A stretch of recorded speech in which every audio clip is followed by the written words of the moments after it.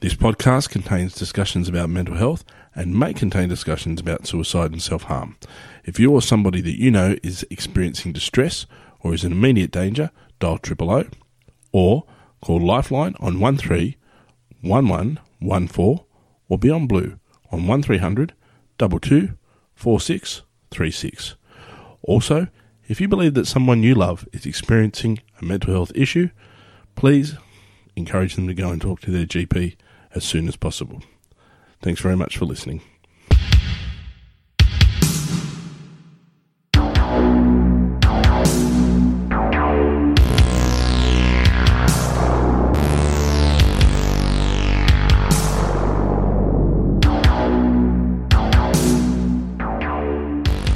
Hello folks, welcome to episode 41 of the How You Going Mate podcast. Adam's my name, host, creator, editor, everything.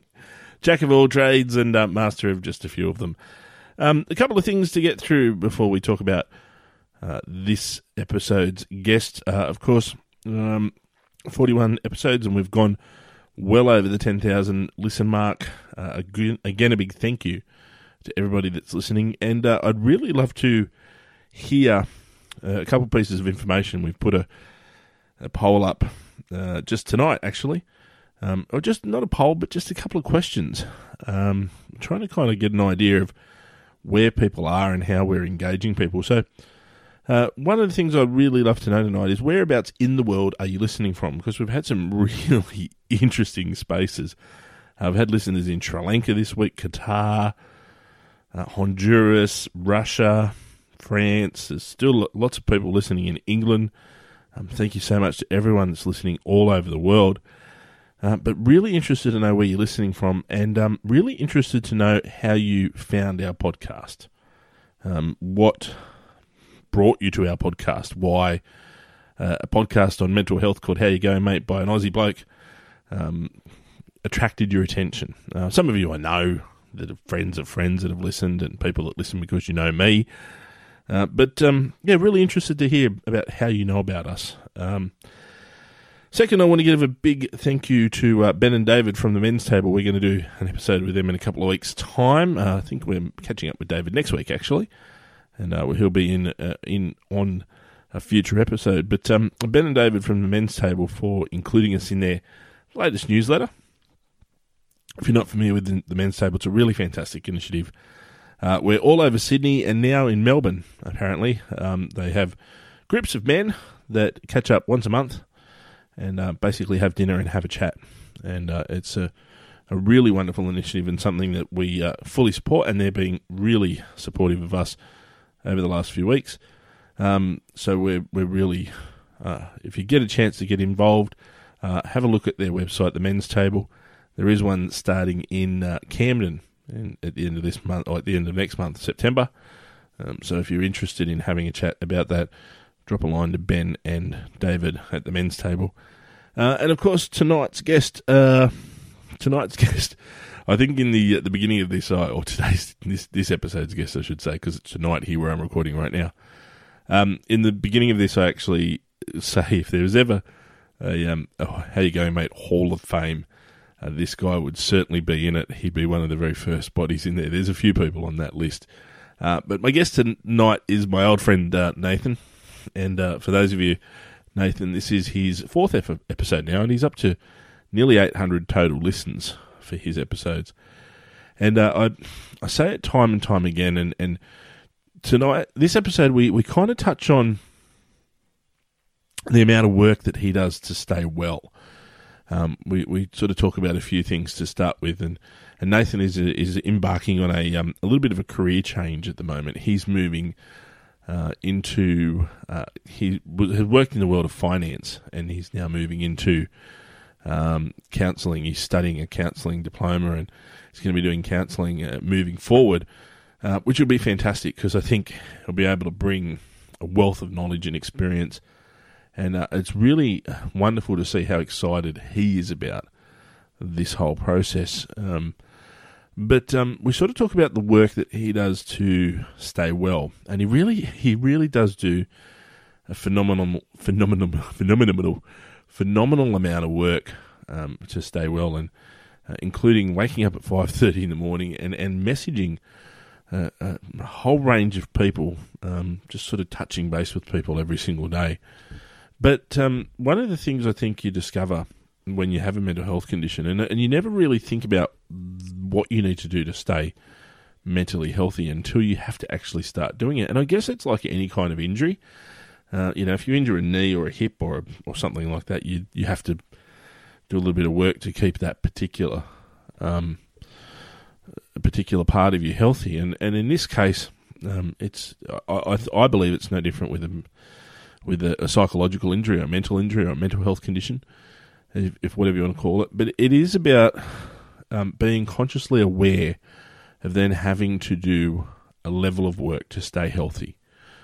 And I'm really interested to hear about that. Now, for those of you that have listened to Nate's story, you'll understand that he was very firmly in the grip of alcohol and drug and gambling addictions, and particularly drugs and particularly alcohol and gambling. And he touches on that again tonight, but he talks about, what he does now and the level of work that he does now to stay well, and the things, and it's almost ritual-like, which is great, like that's what you need to do, but the things that he does now that actually keep him on the straight and narrow. It's a really fascinating conversation. I've said it before and I'll say it again.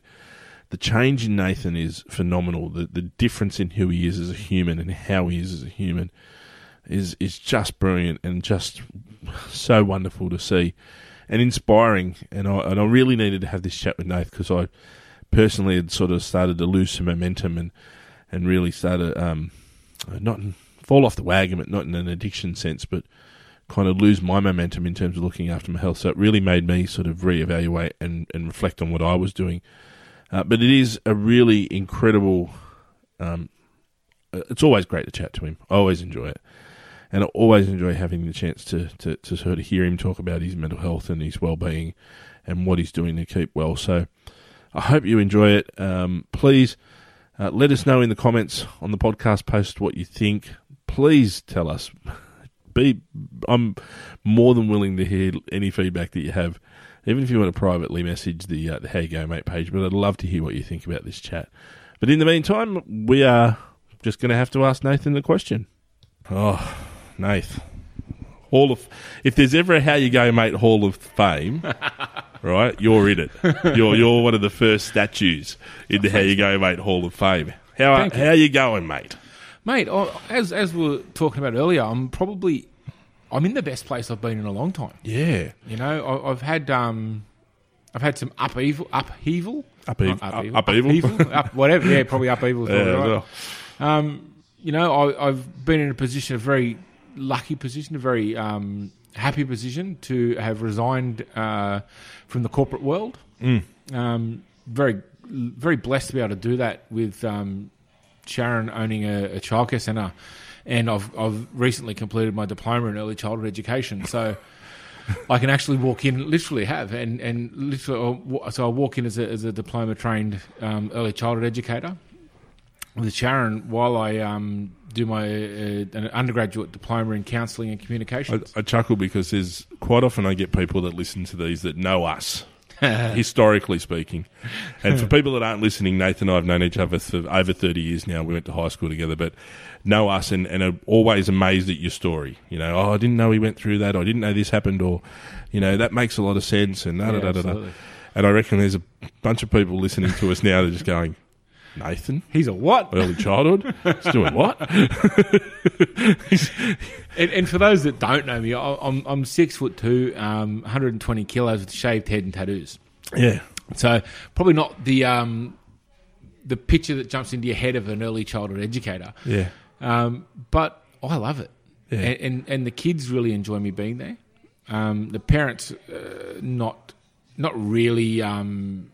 I've not really had a lot of contact with them as yet. I've only been there a week or 2 weeks. So I've not had a lot of contact with the parents, but the kids have responded really well, especially the young boys. Yeah. They've responded really well. They like having a male presence in the room.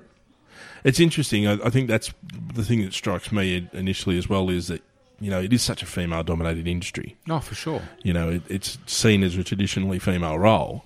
Men are so rare in that role. And stigmatised. Well, I nearly did the same thing. I actually, leaving high school, it was a coin toss, early childhood or youth work, and it literally was a coin toss, and I went, youth work. Sliding doors. Oh yeah, exactly. But I could have done. But the reason that I didn't was, it was at the time of the Dolly Dunn and those sorts of kind of people first coming out as the pedophilia stuff, and I really backed away from it because I was like, I don't want people to think that that's what I'm there for. I don't want people to look at me 100%. And go, oh, he's a child molester, he's a this, he's a that. Like I literally didn't do it because of that reason. Yeah, and look, I get the blessing, I guess, that being Sharon's husband, and Sharon's run this place for 10 years. So that's how you got the job. You slept with the boss. Yeah, that's you. I slept my way to the top. I call her sugar mama, but she's got a really, really good reputation in the community, and so has the centre. So I get to be her husband rather than just a random guy that's working there now. Yeah. So I get to trade off her reputation a bit as well. Yeah, and like I say, I've just been blessed. Yeah, I've been blessed to be in a position where I can get out of an environment where I wasn't really happy anyway. And regardless of how things ended with the company that I work for, whatever happened to cause that to come about, I can't say enough good things about how I was treated when I was working there by senior staff. Yeah. Through my recovery, and I've shared this before. Yeah. That they were really, really supportive of all that sort of stuff.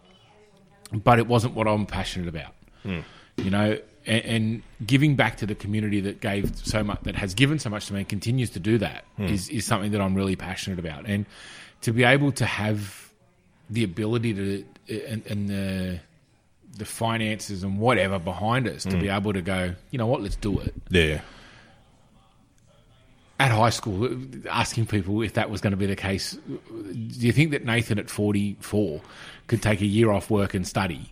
And they'd be like, what do you mean work? What do you mean study? Did you even know what a book is? Yeah, exactly right. And it's funny, I'm still in contact. I'm in daily contact with Miss Shields. Yep. Oh, right. And I refuse to call her Pamela, despite repeated requests to drop the Miss Shields. But when I told her, she said you'd be fantastic at that sort of thing. It'd be great, and you'll be good at it. And she's been someone who's been really, really supportive. And it's funny, when I look back to high school, she was always very supportive of me at high school. Always pulled me aside, never bullshit me, never sugarcoated anything. Just said, you're an idiot. You're not living up to the potential that you've got. Why don't you? And she was, and one of the few people that actually showed a lot of interest in me. And as I said, I'm still in contact with her now, and she's an amazing woman. And the feedback I got from her was that she's really happy for me, and that she always expected me to do something like that. I was like, well, I wish you could have told me, because I didn't. Well, she did tell you. Yeah, several times. You just didn't listen to her. Too cocky to listen. It's interesting that we were talking off air extensively, but that idea of the person that shifts you, that changes who you are, makes you different. I don't necessarily think any of the high school teachers really had that effect on me, but my recollection of Pam Shields is she was a hard ass. Absolutely. But if you were nice to her, she was good to you. She was a woman that I look at and say she demanded respect, and she gave the respect that she got. And if you didn't respect her, don't expect it back. Yeah. But you show her respect, and she showed me respect, and I really liked that. And a lot of the girls didn't get along with her. No. Because she was the uniform teacher for girls. Oh, that's right. Yes. She used to ping everyone for wearing tights. Oh, man, remember, yes. Never pinged me for wearing my tights. No. No. Oh. But, there was shorts. Remember, they were a thing. Goodness. Anyway, keep going. Look, there were a number of teachers, and I reckon if you asked them, they would tell you that they had no impact on me at all, because they probably didn't realise that even though I was a little shit, I did actually listen to them, and I did actually take some of what they said to heart. And Steve Cutmore's one. Steve Cutmore's a fantastic bloke. I'd love to run into him now. I'd love to as well. I've searched. There's teachers I've searched for. Yeah, I searched him. I couldn't find him. Pete Orman was actually one I loved, and I think Pete died a few years ago now. Okay. He was from memory, I heard he died of cancer. He was a heavy smoker, so that makes sense. I've searched for Steve Cutmore, and I can't find him. No, I don't think he's on. And because it's a socials, pretty, Steve Cutmore, there's a stack of them. So there's a whole lot. It's hard to find. There's a lot of them without pictures. It was very difficult to find. Yeah. So there was him, there was Miss Shields, Mr. Doyle, obviously. Yep. I never had Doyley in any English class. No, me neither. I never had him for English, but had an impact. Yep. Steve Marriott's another one. Steve Marriott. I still remember, I lived by one of his credos. I still remember it was, I think you might have been in the class. I don't know if Mick Stewart was definitely in the class because I was sitting next to him. I probably was. And he said, all right, guys, this year you can behave however you want. Do whatever you like. And every boy in the class just went, how good's this? Just looked at each other as if to go, what's Is he serious? What's he on? giving us a green light? And then all of a sudden he's gone, but understand that there will be consequences for your behaviour. Behave well, the consequences are good. Behave poorly, the consequences are bad. And we all went, oh, okay. That's not as much fun as it sounded. Let's see what this looks like then, shall we? And then some people tested him and they got that. They got the bad consequences, Me, Steve Bendai, and Michael Stewart were thorough turds in his class. Yep. And he actually combined us into one human and called us Minast. Yes, I remember that. Actually, well, it was that class because it would have been probably Year 10 history. Year 10 history, modern history. And he said to us, if one of you makes a mistake, all three of you are going to be punished. I remember that. And I remember getting sent out so many times because I'd screw up and then the boys would get angry at me for screwing up and make a ruckus. And that'd be the second warning. And then, it didn't take much for that third warning and all three of us to get thrown out. But you're already on the path at that point. Oh, absolutely. And, he used to drill me I used to wear denim shorts to school every day and he used to hunt me down and drill me about it, But, that sort of discipline, and I've used Minast with my kids. All three of you are mucking around. I'm going to refer to you as one person. And if one of you make a mistake, El Ava, what I've got with my two girls, and I've used that. And, you wouldn't think that 30 years after that incident that I'm using strategies that Steve Marriott used. Yeah. And he would I reckon he would have gone home every day and gone, that Peterson kid didn't listen to a word I bloody said. Yeah. But I did. I listened to what he said. I listened to a lot of what he said, and there's a few teachers like that, that I really had an impact on my life. Yeah. But none of them came close to the impact that Sharon's had. Yeah. Sharon has changed my life, given my life direction. Yeah. When it had none, I was just shiftless. Yeah. Surviving week to week, some fortnight to fortnight when I was on Centrelink. But, she gave me some drive. She gave me a bit of focus. Yeah. And taught me a work ethic that I just never had. And we were talking off air about, lack of male role models in homes and so on. And she became a role model to me. Mm-hmm. And it's interesting to see the difference in life that has occurred because Sharon's been in it. Mm. I could very easily, and I say a lot, there, but for the grace of God go I. Mm. I look at the people in the valley that we were talking about off air. I'm not going to name names now, but people that went the way of serious drug use and crime and jail and institutions and so on, and that could so easily have been me if Sharon hadn't come into my life. And it's interesting because again, I'm sure you do it. I do it.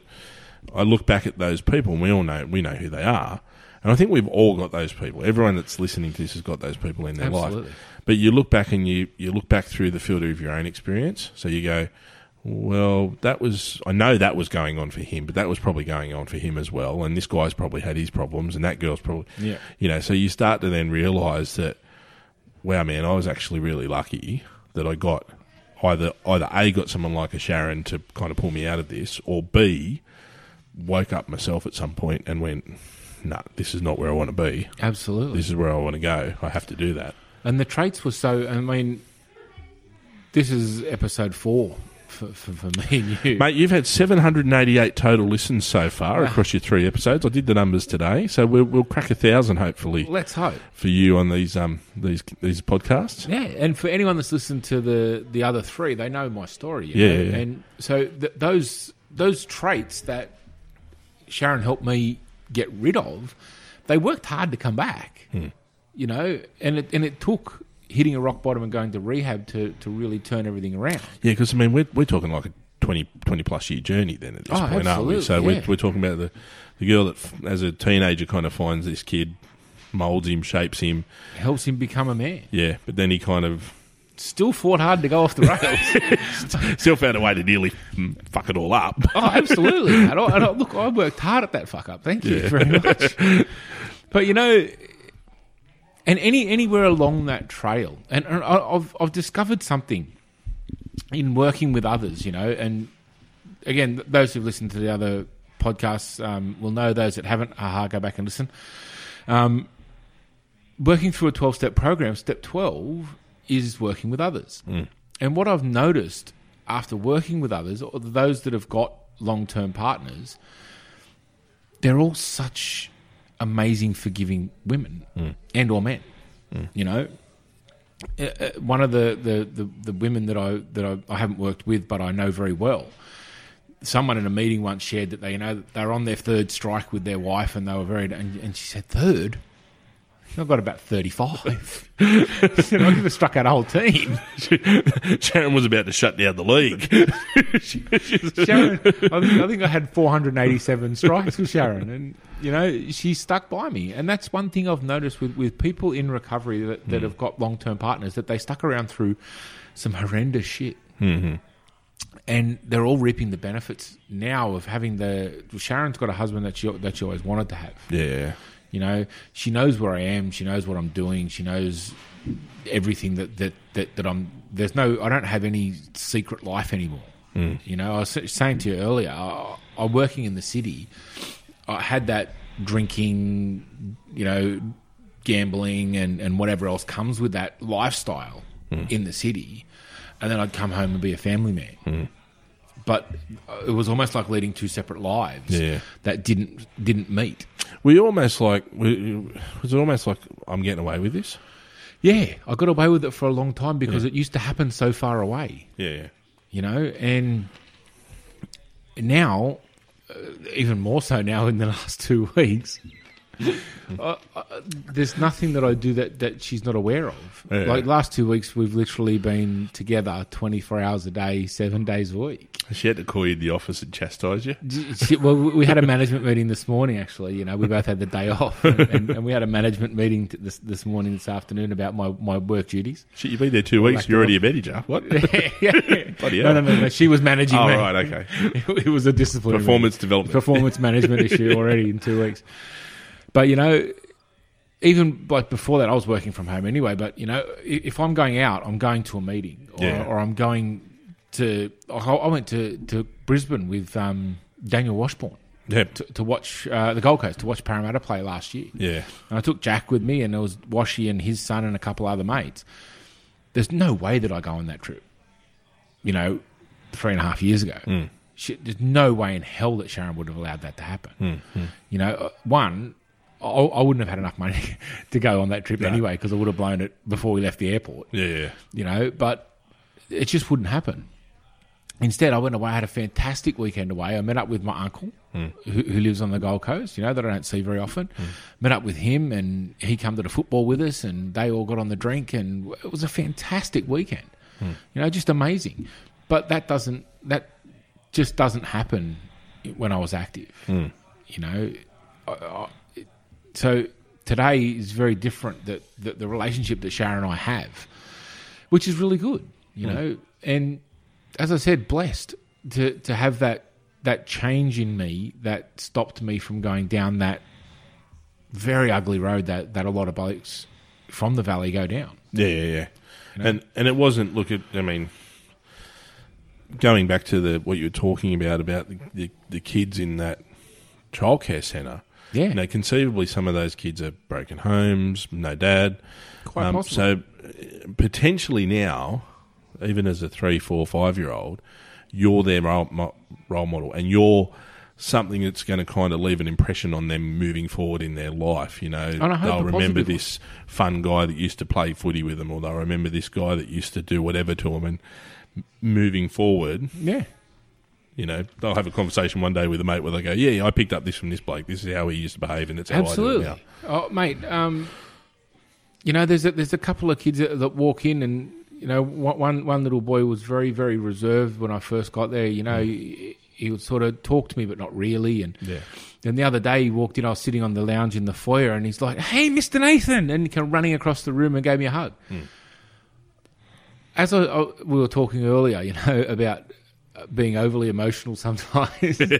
I may have had a little teary-eyed moment at that time, you know, and it was just great. It was a really, really good feeling to have someone that's not one of my kids. Yeah. You know, I'm used to it with my kids. You know, they come home, they give me a hug or whatever. But he was genuinely excited to see me. Actually, they probably got a better reaction than sometimes your kids. Exactly. Oh, no. Dad's here. Especially a teenager. But, you know, he was genuinely excited to see me. And that's great. Yeah. You know, and I don't know, maybe I get to have a little impact in his life. Yeah. And that'd be a dream. Yeah. You know, to have that positive impact on some of those kids. You know, Green Valley's can be a rough area. Yeah. You know, and maybe I get to have a good impact on some of those kids' lives. Well, look, I think you do. And the trick to, the kind of work that you're going to be doing, and I've sort of done for a really long time in terms of youth work and disability, is you might never know. You know, that's the tough part, and you just have to assume that you kind of have.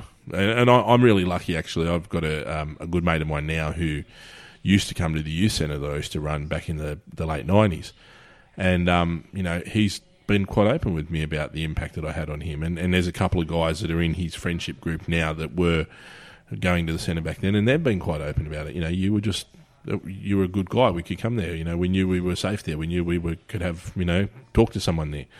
And so it's nice to get that feedback. But I've worked with hundreds of people over the last 25 years. So you kind of sit there and you go, well, hopefully I've helped all of them.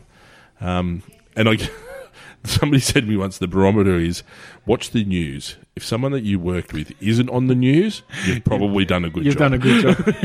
If they're on the news, maybe it's time to go back to finance. You may have to look at your practices. Yeah. And that's the thing, right? Like, that's kind of why I want to get into counselling, and I'm doing that course at uni, and I want to be able to sit down with someone and have an honest, open conversation with them from a position of, I've been where you are. Yeah. You know, I work with, I'm sponsoring 3 blokes now, 4 blokes actually, in the program, across various programs actually, GA and NA. Yep. And the variety and the difference in those guys that I've seen since the start, and you know, I've had sponsees previous to this that have relapsed and gone back out there. And how do you deal with that? It's tough. Like, do you? Not saying that you're at fault, but do you blame yourself? My first one, absolutely. Yeah. And I'll never forget. I was sitting on a lounge, and me and Sharon and the kids had gone to Thailand, and we were staying at a resort, and it was a beautiful resort. We're the only people at this whole hotel too, by the way. Yeah. Oh, it was fantastic. And remember those days? Oh, it was so good. Travel places and do stuff. I remember when you could ghost. Yeah, exactly. And I was sitting on the lounge in the lounge room when I got the message that he'd relapsed. I won't ever forget it. And you know, I got it from my sponsor, and I got him was supposed to be in contact while I was away. I was only gone for 2 weeks. Yeah. And he lasted 3 days of that 2 weeks. You know, and he was 4 months sober, I think. Yeah. And I remember talking to my sponsor about it. I was like, what did I do wrong? He said, mate, there's nothing you could have done. Yeah. Aside from grabbing someone and locking them in a room for the rest of their lives, you can't guarantee what they're going to do. How essential is it, that accountability, like knowing you've got to get in contact with your sponsor every day?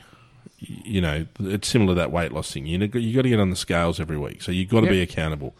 So is it? I guess you can only speak for your own experience, but in your experience, is it like, okay, I've got to stay sober for this guy? Part of what I have to do is I've got to keep it. I mean, not all of it, but you know, it's one of the first things I was told at rehab, and I don't know if I've said this to you before, is that the opposite of addiction is not abstinence; it's connection. Yeah. And I tell my guys that I sponsor that I want a gratitude list from them every morning. And I don't care if it's got 2 things on it or 10 things on it, but I want a gratitude list of a list of things that you're grateful for when you woke up this morning. And it's a twofold thing. And I've said this to my son as well. You can't be, I don't think you can be angry and grateful at the same time. You know, having a grateful heart and gratitude, it takes away a lot of the negativity. So that's part one. And part two is you're connecting. You're reaching out to me. I'm sending you my gratitude list. You're sending me yours. And in our case, I've got a WhatsApp group for my guys, and we share our gratitude lists in there. I send some readings or whatever, and we communicate through there. And if I don't get a gratitude list for a day, I get a little concerned. If I don't get one for 2 days, I know something's wrong. And recent history has shown that something goes wrong. You know, addicts operate in isolation. That's how we operate. So when someone's not connecting, my fear is that they're isolating. And if they're isolating, especially in this sort of environment, it's odds are that they've fallen. And almost trying to hide what's going on. Yeah. Because they have the opposite of that. Stay sober for my sponsor is I feel guilty that I've let them down. Yeah. And that's one attribute that I really work hard to break is you can't let me down. Yeah. I've been in your shoes. I know how hard this battle is. Yeah. You can't let me down. Yeah. The only way you can let me down is by stopping connecting. You're not going to stand there and I can't believe you did that. I went around and I had a chat with a guy the other night, and with him and his partner, and we sat there and we had a conversation about, you know, he fell, and it doesn't happen. Contrary to what people think, you're not out with your mates like me, and you don't go to the pub tonight for dinner, and I accidentally have 2 beers.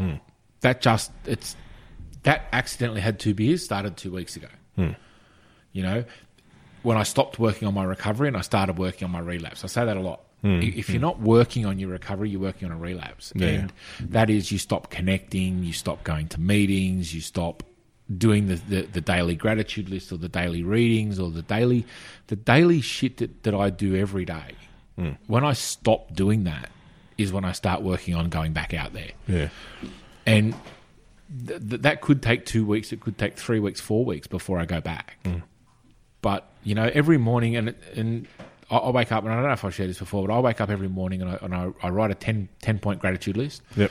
I do, six readings across different fellowships, different readings of different things, daily readings. I send those readings out along with a couple of other little motivational quotes that I send to people that aren't necessarily in recovery. Yeah. But just that I feel like the more people I connect with, the better barrier I have between me and action. So when people stop doing that and they stop doing the things that have got them to the show, that's when they start to go back and they look at going out there and doing all the damage. And it's not an impulse thing. It's not something that happens just, I was at the pub having a feed and I decided to go and play poker machine. Yeah. You know, I stopped connecting with people. I stopped doing this. I stopped doing that. Then I was at the pub and decided to go and play a poker machine. Something triggered me a couple of weeks ago, and I resisted it for as long as I could. But really, I found myself back here. And guilt and shame and all the bullshit that goes with that prior to the relapse. Because for me, and on touch wood, I haven't relapsed yet. But everybody that I've spoken to that has say that they've had the impulse, but they didn't want to share it out of shame and guilt. So they sat on it, And that shame and that guilt grew and grew and grew until eventually you've got to release the pressure somewhere. Yeah. You know, and that's what I say to people all the time. It doesn't matter who it is. Be honest with someone. And it doesn't matter. Don't come to me if you don't feel like you can come to me. Speak to your wife. Speak to your brother. Speak to a homeless man on the street. I don't give a shit who you speak to. But get it out of your head at least somewhere. Because if you keep it in your head, it's going to manifest somewhere. You know, and for an addict, it's going to manifest in the worst possible bloody ways. Yeah. Well, it's that negative coping stuff anyway. You know, whatever that is for you, whether it's drugs, alcohol, gambling, food, sex, whatever. Or all of them. Violence. well, I just described Saturday night 4 years ago in his life, didn't I? No one can see this, but his wife just walked past going, yep, that's him. Oh, dear. Oh, it was like an episode of The Tiger King in here. It was awful. But you know, this is the thing. It's we're talking a little bit about that recovery stuff, and I said to you off air that the thing that you said at one of the very first quotes, and I think I made a little quote out of it, but it still is just in my head all the time, which is, you know, your mental health will tell you you're alone. No one else will understand this. No one else will get this. Yeah. I used to describe it as I thought I was special. Oh, no one else has ever experienced this before. Terminally unique. Oh, shit. Everyone's got it. Oh, all right then. Not that special. Yeah. But then you walk into an AA meeting and you go, there's a room full of people who get me and they understand me. And to me, that connection, I've had a lot of conversations recently. We run a hoarding and squalor program, right? And in my mind, I've simplified it. It's addiction. One person's addicted to collecting shit, the other person's addicted to drinking shit. Yeah. And so, but everyone I've spoken to that's involved in that program really loves the fact that they walk in and there's a group of people that get them. Yeah, absolutely. Don't judge what they, you hoard. Oh my God, really? That's how you live. They just go, yeah, we do the same thing. Come in and talk to us. And absolutely. They finally, I feel like I belong somewhere. Somebody understands me. Somebody gets me. Somebody knows what I've gone through. Maybe they've got similar trauma in their life. Maybe they've got similar things that they've dealt with, whatever. And they don't want, and like we're saying, they don't want to fix me. Yeah. And that's one of the things that I found a little bit confronting about 12-step programs and the people the people that I've dealt with that I look at and they say stick with the winners. And to me, that means the people that have got long-term sobriety and they feel good and they're just living a normal life, but a life that's free of all the shit that they had in it. And my sponsor epitomizes that. And, he said to me that he goes to meetings for himself. It's a selfish program. I go to that meeting to get well. And by me getting well, I share my story. And there's a possibility that my story may help someone. Yeah. Good. And if my story helps no one, also good. Yeah. Because it's not in my head anymore and I'm okay. Yeah.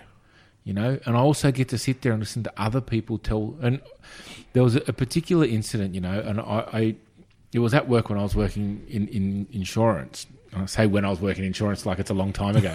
But this incident was actually quite a while ago, 2.5 years ago. And I'd blown up at my boss and my boss's boss and basically told them that I was going to do this impossible task, basically, in a couple of days or something that should take 4 weeks. And I was going to do it in a couple of days because they can just shove it. And I was just being a dick. And I stormed out of there and went to a meeting. And a woman shared at the meeting that she'd had a blow up with her boss. And what she realised was that she had an incident from a couple of weeks ago outside of work that had nothing to do with it, but she hadn't resolved that issue. And the blow up at her boss was just a pressure valve. And then she had to go back and apologise. And I was out there going, all right, is that a possibility for me? So I went back through the last couple of weeks and I pinpointed what it was. And I went, you son of a bitch. Now I've got to go back and apologise. So I went back and I cleared the air with both my boss and his boss, and they were okay. I explained everything to them. They knew I was in recovery. They knew I was going to meetings, and I told them the full story like I just have with you. But what it come down to for me is I consider a meeting now and hear something that solves my problem that sometimes I didn't even know I had. Yeah. And that's one. There's no judgment. Two, I'm in a safe place with people that understand me, that are there for themselves, but in sharing their stories, help me. And that's the beauty of all of that sort of stuff, and that's it's group therapy. Yeah. And that's, look, we were talking as well about Ben, who was on probably a couple episodes now, because this will be in a couple of weeks' time. But and we're going to have, I'm actually interviewing his partner, David. Partner as in the organisation, not life partner. But in a couple of weeks' time as well. And they run the men's table, and that's their thing. And I sort of refer to it as AA Light. What an amazing initiative! Well, yeah, I think it's great, and it I think it's I'm going to say this the wrong way, but you'll understand what I mean. It's sad to think you had to have an alcohol addiction to find a group to have that with. Yeah. You know what I mean? But it's also nice to think that there's a group of men out there going, okay, this thing here that works, we know it works. Let's try and take that model and bring it over here. Yeah. And sure, the guys in there probably have alcohol, gambling, drug addictions, whatever, but quite possible. Let's not make it you've got to hit rock bottom to be a part of this group. and look, the first time I heard someone say that they're a grateful alcoholic, I was like, you're a what now?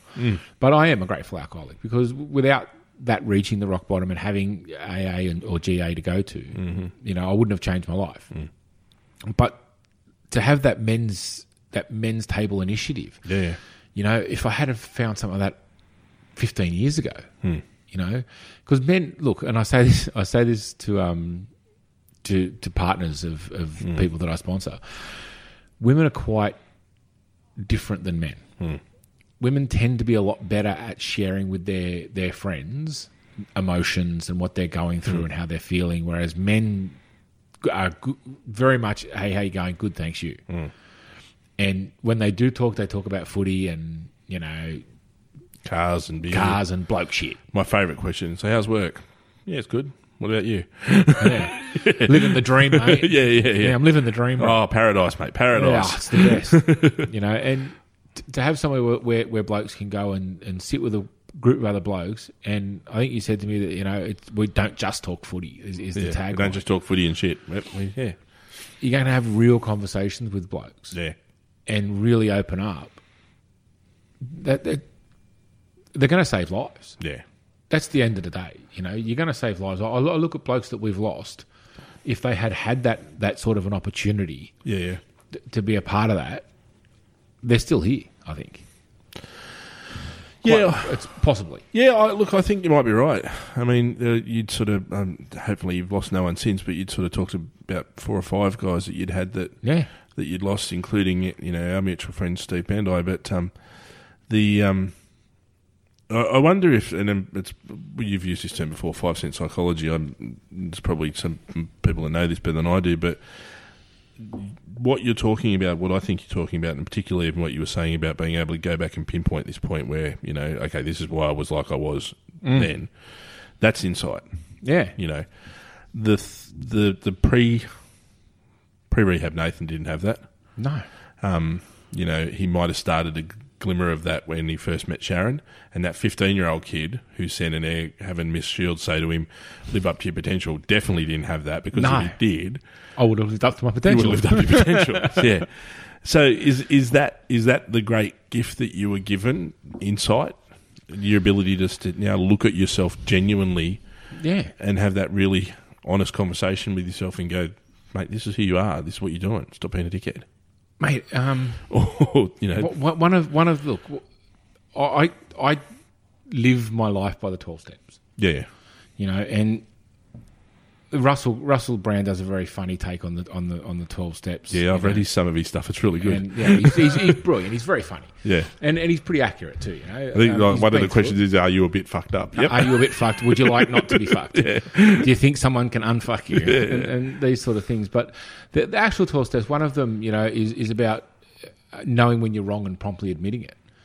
And for people listening to this, are sitting there going, "Yeah, I do that instinctively." Well, addicts don't. Yeah. They're generally, well, I didn't. Yeah. You know, my father-in-law would tell you, if he was still here, that I would continue arguing my point even if I knew I was wrong. Yeah. And he would frequently, like, we would have good-natured arguments a lot, and he would say to me, mate, you don't even believe what you're saying anymore, do you? And I'd be like, oh, you've got me. You got me, all right? You got me. I give up. But until that point, we'd be arguing for 2 hours. Yeah. You know, and I'd be arguing that blue was red. And I would be doing my damnedest to convince him. Yeah. You know, and even when I realised that it was actually red, I'd still be on the argument. But that's the difference I have today, is I can look at an interaction and go, you know what? There's an apology due here. You know, you're wrong. Just shut up and own it. Whereas I never had that ability before, you know, and there's a number of things that are like that. The ability to say no as a complete sentence. What a revelation. You know, do you want to go out and destroy your life on drugs and alcohol this weekend? No. Wow. I didn't know you could do that. Woo, what a relief. You know, and being able to leave. Yeah. Get in a situation at a club or a mate's place or wherever I am, I'm not comfortable, I'm allowed to leave. I had no idea. I thought I had to stay there until the last. These are the things that I've learnt in recovery, you know, but the biggest one is, and it's step 10, and it's doing a daily inventory, right? And so what I do of a night time before I go to bed, I'll you know, wherever I am, I'll sit and think about my day. And mentally I'll go through what I think I did well today and what I think I did shitty. And of the things that I didn't do very well, is there anyone that I need to make amends to? Did I fuck up bad enough to actually have to go and say, look, I'm sorry about that? And if I do it straight away. If there is an amends to make, I go and take care of it. You know, and there's nothing more humbling than apologising to your 13-year-old. I'll just put that out there. But it's such a freeing experience, you know, and that's just shit I didn't know before. You know, I may look at something, oh, God, I made a fool of myself there. I won't do that again until the next time, you know, but I would never think to go and say, hey, mate, you know, when I was around your house and I vomited all over your front veranda, sorry about that. That just wouldn't enter my mind, you know. So there's a whole lot of things that you're probably right. Insight is probably the way to look at it. And I've learnt that from people that have been in my situation and gone through it. And I would assume that's the same with this men's table, you know, that there's people that are at differing levels of their life. Yeah. You know, you've got the young bloke and the old bloke, and the old blokes have been through some shit, and they can share how they dealt with X thing. You know, and that may give the young guy a way to get through it as well. Yeah. But they're not there to say, hey, this is what you should do. Yeah. But, hey, this is what I did. Yeah, and it's sort of you know, the thing is, when we first spoke, I mean, this was always the idea of the podcast was tell your story. Yep. And tell me how you overcome it. Tell as much of your story as you want. Tell me how you overcome it. Tell me what you do to keep yourself well now. And that's the recurring theme. Whether it's, you know, yours is probably a bit more intense than most people's, truthfully. Like, it, you know, some people just go like, oh, yeah, I just, you know, walk every day and try and be nice to people, you know. We don't have a lot of people doing gratitude lists and inventories and things like that, which I think they should, and they could, and there's no reason why they shouldn't. The 12 steps that help everyone. But ultimately, this is a little bit of an AA meeting, because I know there's people that listen to your story. I know there's people that listen to other people's stories, heard it and gone, yeah, that's me. Yeah, that's my husband. Yeah, that explains why my dad was like he was growing up, you know, whatever. And so they get to hear that and make a bit more sense of their own life and who they are and what they've gone through. And it's the whole I'm not alone. Yeah. You know, that's the biggest point. And you said it before, you know, I call it terminally unique. Because if you isolate enough and believe that you are alone enough, it'll take you out. Yeah. You know, mental health, and I've gone through the anxiety and the depression. You know, I'm managing anxiety now with meditation and medication. You know, but I've gone down. I think since the last time you were here, I've gone down from 3 different medications daily to 1. Okay. You know, so I've cut that back. Yeah. And if memory serves, you're at about you're getting close to 1,500 days sober. Is that about right? 1,260. Okay, yeah. 1,260 days sober today. Okay, cool. And 1,231 days since I left rehab. Okay. I keep a track of those 2 days. They're 29 days apart, which should make it easy, but I screw it up so often. It's hilarious. Says a man that spent a lot of time working in finance and insurance. Absolutely. I get the numbers and I'm like, they're not 28. Those two numbers are not 29 days apart anymore. Well, I've missed a day somewhere, track back through. But, you know, it's been a very long, very short journey. Yeah. You know, and the reason I say very short is the meetings for me remind me of where I was. That's the reason I like telling my story, and it's the reason I love doing these podcasts and so on. It reminds me of where I was, because I don't ever want to forget that, and I refer to myself as a professional forgetter. I can remember the good times we had at Mounties. You know, I can remember all those good times. Oh, like that time I fell asleep in the toilet. I remember your Bucks night. You probably don't. Oh, were you there? Having that conversation with someone the other day. Yeah, no idea. No idea. Vomiting on myself? No clue. No clue. Although I still proudly state that I won, money on Gerald Yeo scoring first try scorer in the Indigenous game that night, that year. I remember celebrating your Bucks night at 5 o'clock the next morning, still there. I think you went home at 8:30. I was gone. You were still celebrating. You did better than my brother-in-law, who was drinking my scotch and sitting on my lounge with my dad, who doesn't drink. So he was in all sorts of trouble. But, I tend to not remember the bad times. I tend to not remember the shit that I put people through.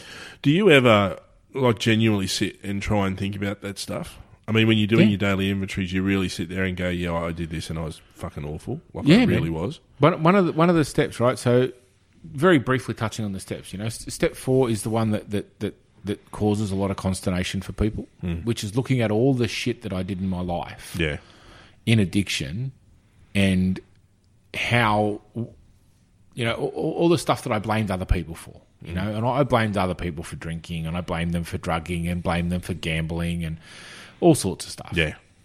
But how that was really my bullshit anyway, and looking at all that sort of stuff, and then from that, drawing a list of people who I owe amends to, and it was a decent list, and I went through and I made those amends to the people that I could remember, that I owed amends to. There's some that I couldn't, like Mum. Sadly, I couldn't make amends to her because she's gone. I went around and I faced my father and I made amends to him, regardless of his treatment and his behaviour, whatever that was. It doesn't excuse my behaviour. So I had to go and make a very uncomfortable amends with him. A lot of people. And I'm going through the steps again now. It's not a one-time deal. I'm going through because I'm taking another sponsee through. Okay. So you go through it if you get someone new come through. You go through it yourself again? I'll go through it with him, yeah. Okay. So I'll go through that with him again, and no doubt I'll come up with more people that I forgot last time. Just in my head, I've gone, mate, you've already apologised for this 3 times. Shut up. Leave it alone, mate. All right, I get it. I get it, you're sorry. Would you piss off? But, and that's the funny thing, right? It's not... And I actually posted this today to a group of people. Sorry without a change of action is useless. It's worthless. Yeah. And we don't say in the program you have to say sorry to these people. You have to make amends. And part of that, people that people I know have made amends to people that I've owed thousands and thousands and thousands of dollars to, and they're paying them back. That's making amends. It's not, hey, buddy, sorry for that. And I'm not talking about all the little things like, vomiting in mates' bathrooms, and that's probably a sorry. Yeah. Sorry about that. You're not going to go and retile his bathroom for him, no. But the big ones, I needed to make amends for those. Yeah. And I think I've done a pretty good job with that. Outside of your dad, what was the toughest? Sharon. Okay. Of course. I put that woman through 26 years. Or 20... Looking up at the poster. 20. People can't see. Nate's got a poster in his dining room here with all of the significant dates of children being born and things like that, And so, yeah. 24 years we've been together. Yeah. So 20 years at the time I went through rehab and all that, give or take 6 months, of her being with me through active addiction. Yeah. You know, there was a long list of amends. Yeah. And my amends to Sharon, my making it up to her is a daily thing. Yeah, I was going to say, is it, you know, who is it, the one that constantly pushes the ball up the hill and then has to start at the beginning of the next day and start pushing the ball up the hill again? Yeah. And it's just living a decent life. Yeah. You know, it's doing the things that probably 85, 90% of the people listening tonight to this just do on a daily basis without second thought. Is it as simple and as complicated, and you'll understand why I said this in a minute, as not drinking, not drugging, and not gambling ever again? Yeah. Yeah. For today. Yeah. I can tell you, I can guarantee you that I didn't have a drink, drug, or gamble yesterday or today. Yeah. I don't know what I'm going to do tomorrow. Yeah. I'm not pretty hopeful that you don't do any of those I'm things. not omnipotent enough to be able to predict the future. Yeah. But I'm pretty confident that if I stick with my program and I'm honest with Sharon, you know, half of the times that I would go out on a run in active addiction was because I wasn't being honest with her. You know, I'd borrowed money or something, so I had to go out and gamble to get it back, and or whatever the case may be. Just bullshit that I hadn't told her about. That was living that second life that we were talking about. Not doing that on a daily basis is making amends. And people can't see this, but if you look to your left, you'll see there's a handbag on the bench. Yep. That never happened in addiction. Yeah. Ever. Yeah. There's not a chance in hell that my wife would leave her handbag on that bench and go to bed. So for you, is that it's like a sign, like a good sign, like a... So she trusts me. Okay, she trusts you again. Yeah. And almost a reinforcer. It is. It tells me every day that what I'm doing today is right. Like I said, I just got a gratitude list. Someone sent through a gratitude list at 10 o'clock at night. Was he supposed to send it through this morning? That's someone else's sponsor, mate. That's not mine. Oh, okay. But I'm a part. See, I maintain lineage as well. So one of my sponsees has gone through the steps. Step 12 is go out and fucking find someone to sponsor. Yeah. So he's got 2 sponsees that he's working with. Yeah. So I'm a part of their WhatsApp group. Okay. So just because, you know, he asked me if I would like to be involved. Yeah. Fuck yeah, I want to be involved. The more people I can talk to, the better. Yeah, exactly. You know, and I loved seeing it, mate. This is a guy who come into the program and did it really tough for you know 3 or 4 months, and was confident that he could do it on his own. Doesn't need a sponsor. You know, he's got this, and had a bad relapse. Came back, and you know we agreed to work together. He asked me to sponsor him, and I agreed. And to see him now, it's insane. The difference in him in just over a year. He turned 1 during COVID, poor bastard, so he didn't get a cake. But, which sounds, mate, look, we do birthdays in GA and AA, and we do cakes and sing happy birthday, and it probably sounds very, very strange to people. No. But you get a first birthday cake, and the first birthday cake is the big one. You know? And they say the first year of your program is for you, and every year after that's for someone else. Yeah. So he went out and he started a step group where he encouraged, and he had at the start, I think there were 6 or 8 people that were coming regularly, and then COVID hit and it took away, you know, the ability for people to do that. But he's got 2 sponsees that he works with every week, that he talks to every day, you know. And it's amazing to see. My sponsor was at a meeting last night with me, like I was at the meeting, and 3 of my sponsees were there. And on Wednesday night at Narellan, there'll be my sponsor and one of my sponsees and 2 of his sponsees at the same meeting. Wow. It's like great-grandpa. You know? And that shows that when you do the work, you can reap the benefits. Yeah. And the people that I've seen that aren't doing the work, you know, I saw it in the Telegraph the other day. Australians are the biggest fucking gamblers in the history. I tell you, this June we spent more on gambling than we did last June. Yeah, tell me how that happened. Oh, my theory is we couldn't gamble for 3 months. So all those people who couldn't gamble for 3 months just went out and went absolutely apeshit in June. Do you know how many people I saw in the program that were 30 days, 60 days? I haven't been off the punt this long in forever. Yeah. Boom, boom, boom, pubs open. I'm 2 days. Yeah. You know, and then the government says you can get your super 10 grand worth of super for any reason whatsoever.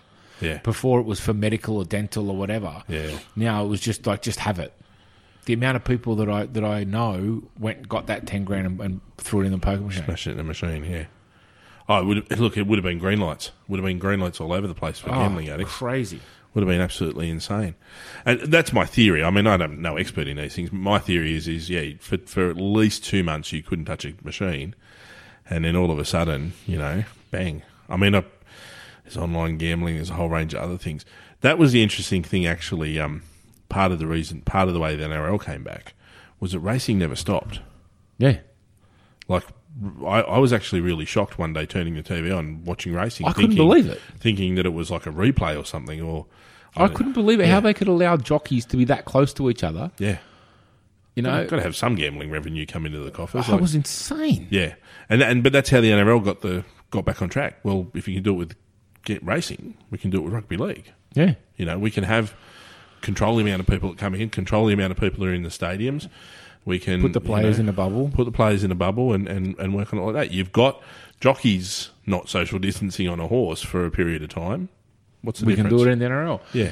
And, mate, and look, I don't know if you noticed, but I saw it on Facebook. The online gambling ads quadrupled. Yep. You know, and I'm grateful that I can ignore those. Lots of people can't. But, yeah, online's a very different beast. Yeah. Even meetings, man.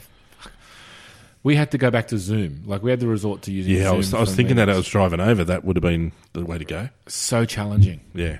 So challenging. I found myself, like, and most people that work in the corporate world would say, you know, we were doing teleconference meetings for a long time. Yeah. But you're not doing one a day. Yeah. And they're not going for an hour and a half at a time. Yeah. And it's not with addicts. Yeah, yeah.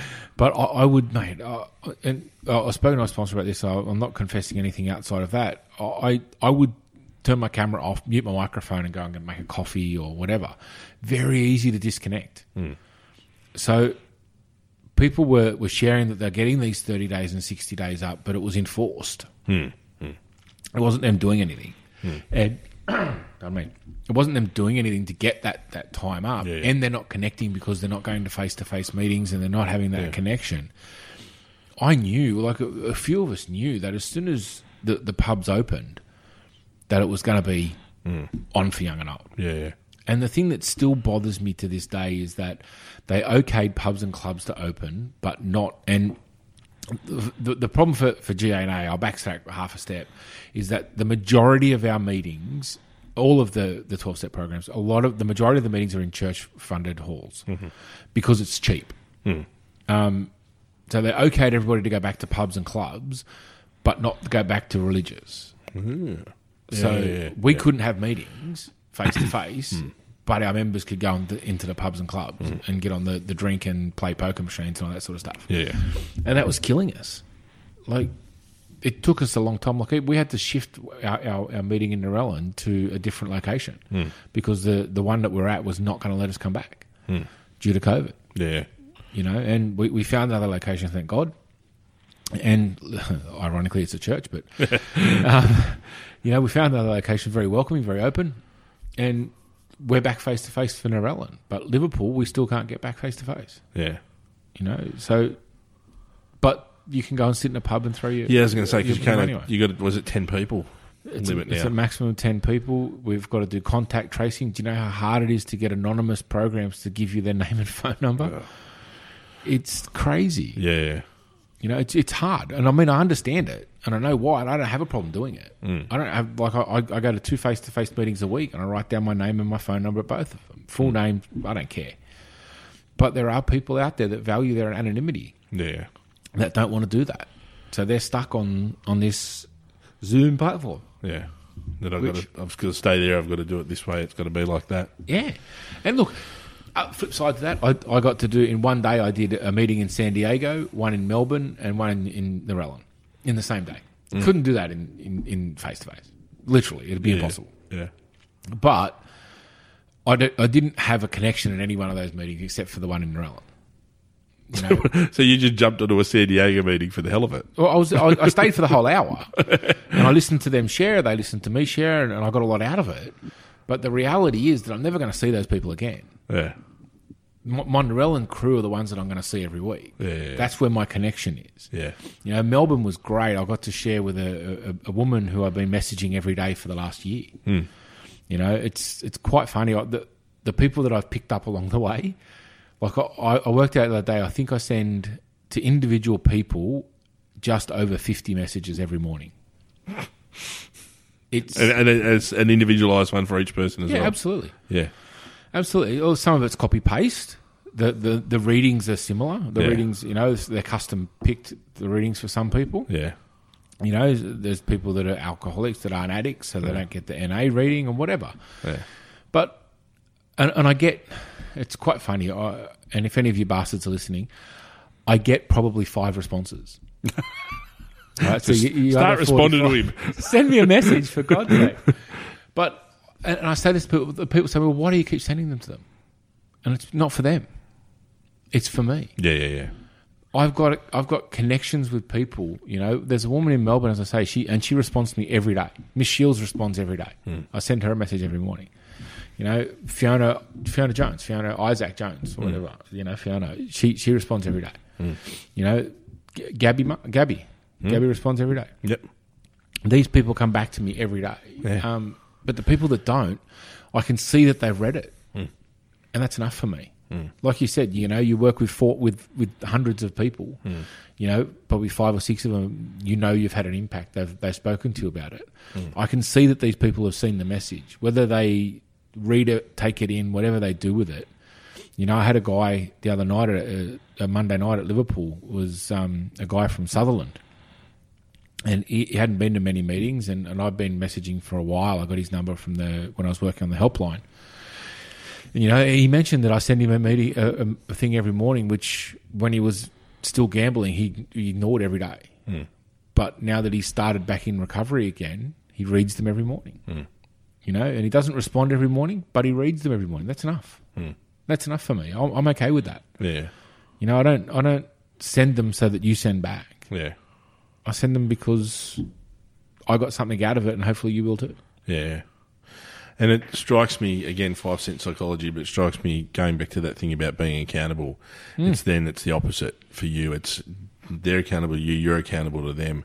So you're keeping yourself on track. You're helping, hopefully, to keep them on track. Yeah. And it just kind of completes that circle, so to speak, for lack of a better term. It does. And, mate, like some of it, there's some WhatsApp groups that I send to as well. You know, probably 20% of the people in that group will respond. You know, 20% will read them. That's their business. Yeah. You know, for me, I've read the readings. I got something out of it. I've sent that on. If you choose to read it, that's your business. If you choose to ignore it, that's also your business. Well, this is the thing. So last time we spoke, you were talking about the affirmations for the inner child. Love that book. I send that every day. I bought the book. How good is it? I bought the book. I don't read it every day because I just am not that disciplined to do it. But when I sit and think to read it, I sit and look at it and think. Today was an interesting one. I thought I'd better read it just in case I go, I bought it and you go, did you read today? And I went, oh, no. So I did read it. But to me, it's the thing I think about with you when I look at this is I think that the discipline you must have to be able to do that every single day.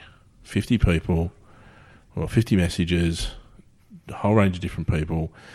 And the thing is I pick that book up and I go, some days I read it and just go, nah, doesn't apply. Doesn't mean anything to me. Doesn't mean anything, right? Other days I read it and go, it's like they're inside my head. You know, I suspect it's the same for the people that you're reading, you know. Yeah. Some of them are looking and go, nah, you've missed the mark today, not where I'm at. Yeah. Where sometimes I look and go, stop looking. Get out of my head. Yes, get out of my brain. And it's funny, right? Because I'm in 3 years. I'm in my 4th year of recovery. So 3 years, 4 months. And that means only 40 to go. It's good. But that means that I've read each one of these 3 times. Yeah. And I get a different thing out of it each time. Yeah. You know? Oh, you have to have the memory of an elephant to remember. Oh, shit, no. Yeah, some of them, like, And it's funny, some of them I remember because it's like, shit, I remember that one. That one really, Yeah. you know, the ones about growing up in fear and my fear was a lot about myself. You know, it was about how I didn't value myself very highly, so how could you? Therefore, I'm afraid of you getting to know me, therefore I'm going to run away and not be... All that bullshit that teen angst, let's call it, you know, that we all think that we're the only ones that feel that way. But there's a lot of readings around that in affirmations, around fear. And every time I read it, it's like, yeah, I remember this incident now, or remember that incident, or I'm at that place in my recovery that I'm thinking about that. And, mate, affirmation, if you guys, it's by a woman named Raquel Lerner, Affirmation for the Inner Child. It's an amazing book. I think the quote, and I'm paraphrasing, is like, anger is fear's bodyguard. I could probably Something tell like you. that. I've read that one somewhere before, but it made complete sense when I read it, where I was like, yeah, I get that. You know, that the angry boy is really just a scared boy who doesn't want you to know he's scared. So he's trying to do the dog mentality. I'm going to bark really loudly. I'm going to growl. I'm going to make you think I'm going to bite you. And if I bite you, then, you know, good for you. I think today's was about catastrophizing. August 11.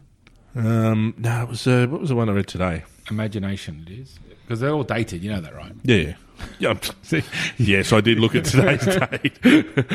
Because today's was basically, today I will use my imagination to visualize blessings in my life instead of catastrophe. That's the one. When my inner child reacts in fear, I gently reassure her by deliberately fixing my imagination on scenes of goodness and hope. Yeah. And look, it goes on. There's a little bit more to it. But essentially, and one of the guys, again, that I was speaking to in recovery, addicts, especially compulsive gamblers, I've found, but all addicts, I guess, but compulsive gamblers especially, brilliant at catastrophizing. You know, if there's a little problem, we can make it into a fucking mountain so quickly and easily. And the reason I've found for me that I did that is because the mountain's so big I don't have to worry about it. You know, it's crushing, so I have to run.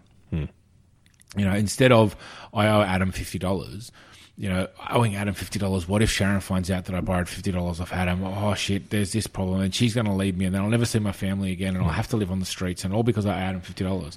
So I'll go and gamble to get that money to pay you back. Whereas it's just $50. You know, but I can make that into something huge enough to take me out.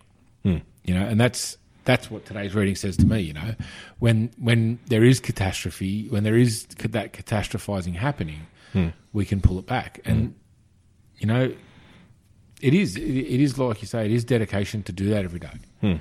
You know, we get up. Well, Sharon gets up in the morning around 6:30. I start getting the kids ready for school. You know, and you know, to get us off to work and so on. So I get up at 5:30, so that I have time. Because, like I say, mate, I do 6 readings every morning. You know, 3 across AA, 1 in NA, affirmations, and another one. You know, and then I write a gratitude list, and then I look for other stuff as well to send around. Then I send all my messages. It takes about an hour a day, and then I do my prayer. You know, but I can't get up at the same time as Sharon and sit back and go, right, you deal with the children and get them all ready for school and get lunches for work and whatever, and I'll see you when I'm done. So I do have to get up an hour earlier. And, you know, it does take dedication, but the other side to that is what I get out of it is massive. You know, when I don't do that, before that minute of my day, I'm an ass. You know? But I do those readings, I do that prayer, and I'm less of an ass. You know, I can take the day as it comes. Whereas before that, if I don't do those things, I'm just a mess. It's almost you switch that mindset. You know, we were talking before about, you know, playing footy. You know, you've got to sit down before a game of footy and switch yourself into a certain mindset to be able to go out and do that for 80 minutes to yourself and to other people. Similar kind of thing in reverse. You know, you've got to sit back and go, right, here's who I could be today. Here's the process I need to go through to not be that guy. Let's start the process. And, you know, an attitude, for me, massive is an attitude of gratitude. I've got to write that gratitude list. Yeah. You know, in the first 5, I don't know if I've discussed the gratitude list before. We've done, 3 hours of conversation, so maybe. You have talked about that. You've talked about, the first is like the kids and Sharon and... Yeah, the first 5's always the same. Yeah. But find different reasons for them. Yeah. And then after that, it's like, mate, simple as having a roof over my head, especially in the last couple of days. Jesus Christ, the weather's been pretty freaky. Yeah. Imagine if things had played out differently and Sharon had thrown me out. I'd be out in that. If I was still alive. We had have a similar thing, and it was a concept I borrowed from the Resilience Project, Hugh Van Cuylenberg. And he does this thing where he goes, 3 gratitudes every day, right? But not necessarily wife, kids, family. You're always going to be grateful for them. Yes, I appreciate you can find a different thing every day, but his is more 3 things that went well that day. Yeah. 3 good things that happened that day. And it could be something as simple as I had a hot dog and I really liked it. It was really good because I really like hot dogs, And so we started doing that. How you going, mate? And it's something I need to get back into doing. But the basic idea is after a set amount of time, you actually do change your brain composition. You do actually reset how you think. To see the good things instead of the shit. So my wife's cousin did that. I didn't know he was doing it. And about 3 weeks in, he's messaged me and he's called me and he said, mate, I've got to tell you something. I said, what? And he goes, that gratitude stuff that you do? And I said, yeah. He goes, I've been doing it for 3 weeks. I said, and? Now, lovely guy, heart of gold, but rough as guts.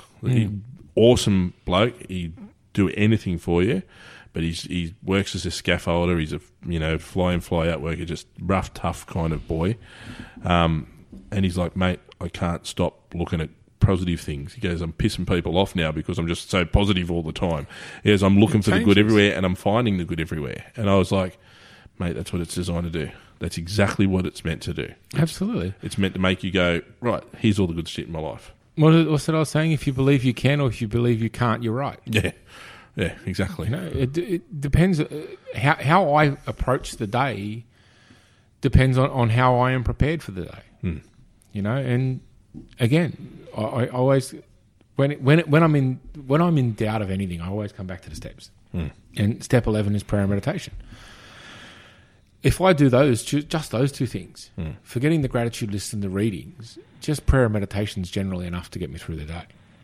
The serenity prayer is something that gets me through so many situations. And if you want to know about, the power to change the things you can, the courage to change the things you can, but accepting the things you can't change, have an argument with a 7-year-old. You know what it's like. You learn acceptance quick. Oh, mate, you learn not to hit them real quick as well. You can't. Having an argument with a 7-year-old is like having a boxing match with a revolving door. you can't win it. So you've got to accept that. Do you ever find yourself just doing, because I said so, that's why? Yes, absolutely. 100%. The reason is because Dad said so and Dad is right. Yep. And if you don't think Dad's right, refer back to Rule 1. There was a quote we saw the other day that I'm going to ask Mum is the equivalent of, can I speak to your manager? In this house, mate, they don't want to talk to Mum. It's like, I'm the soft one. Yep. I'm the one that you want to see. Mum, I want to talk to Dad. Yep. But if Dad says no, it's over. Because if you go up the chain, it gets more dangerous. If I can't get it past Dad, I'm definitely not getting it past Mum. Mum don't play. So the theme, we started this and it was interesting.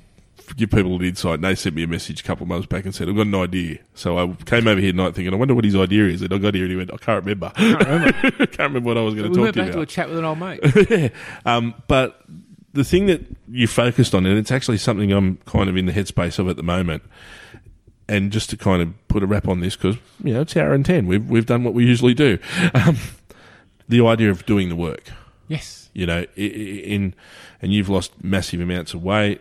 You understand that, what you then have to do after that is continue to do that work because you've got to maintain that, otherwise it comes back on. Yep. For me, it's a similar thing with your mental health. You've got to, you've got to continue to do that work. So you've got the process of waking up at 5:30, sending the messages, doing the readings, having the sponsors, having the sponsees, getting it, just powering through that work. that's the key for you. And I think it's look, I don't think enough people realise it's the key to recovery. Yeah. You've got to continue to do the work. Absolutely, and whatever that work is. Like Yeah. I've listened to a couple of the podcasts, or most of them.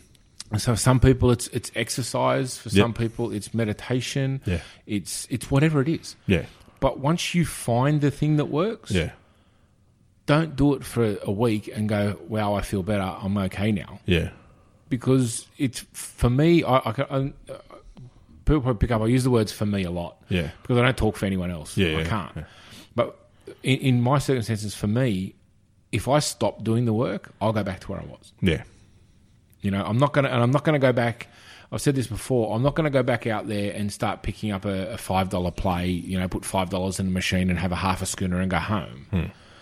They say in recovery circles that while you're doing recovery, your addiction's in the car park doing push-ups. I'm going to go back out there at the same level I went in. I'm going to go back out there drinking. It's match fit still. It's ready to go, it's baby. ready to go, Yeah. mate. I'll try and drink 24, 30 schooners and $5,000 on a poker machine. And that's going to cost me everything.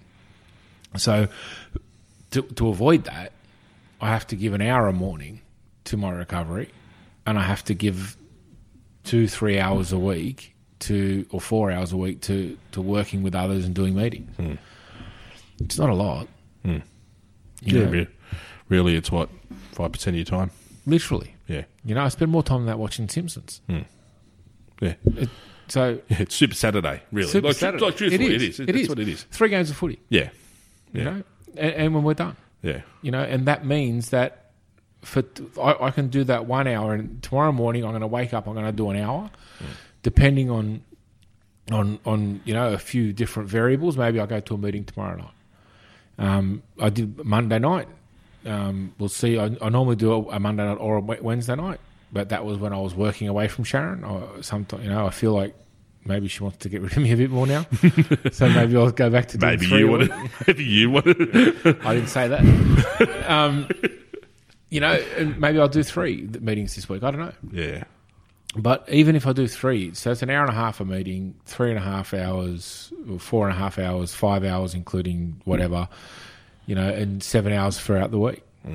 It's 15 hours a week. Yeah.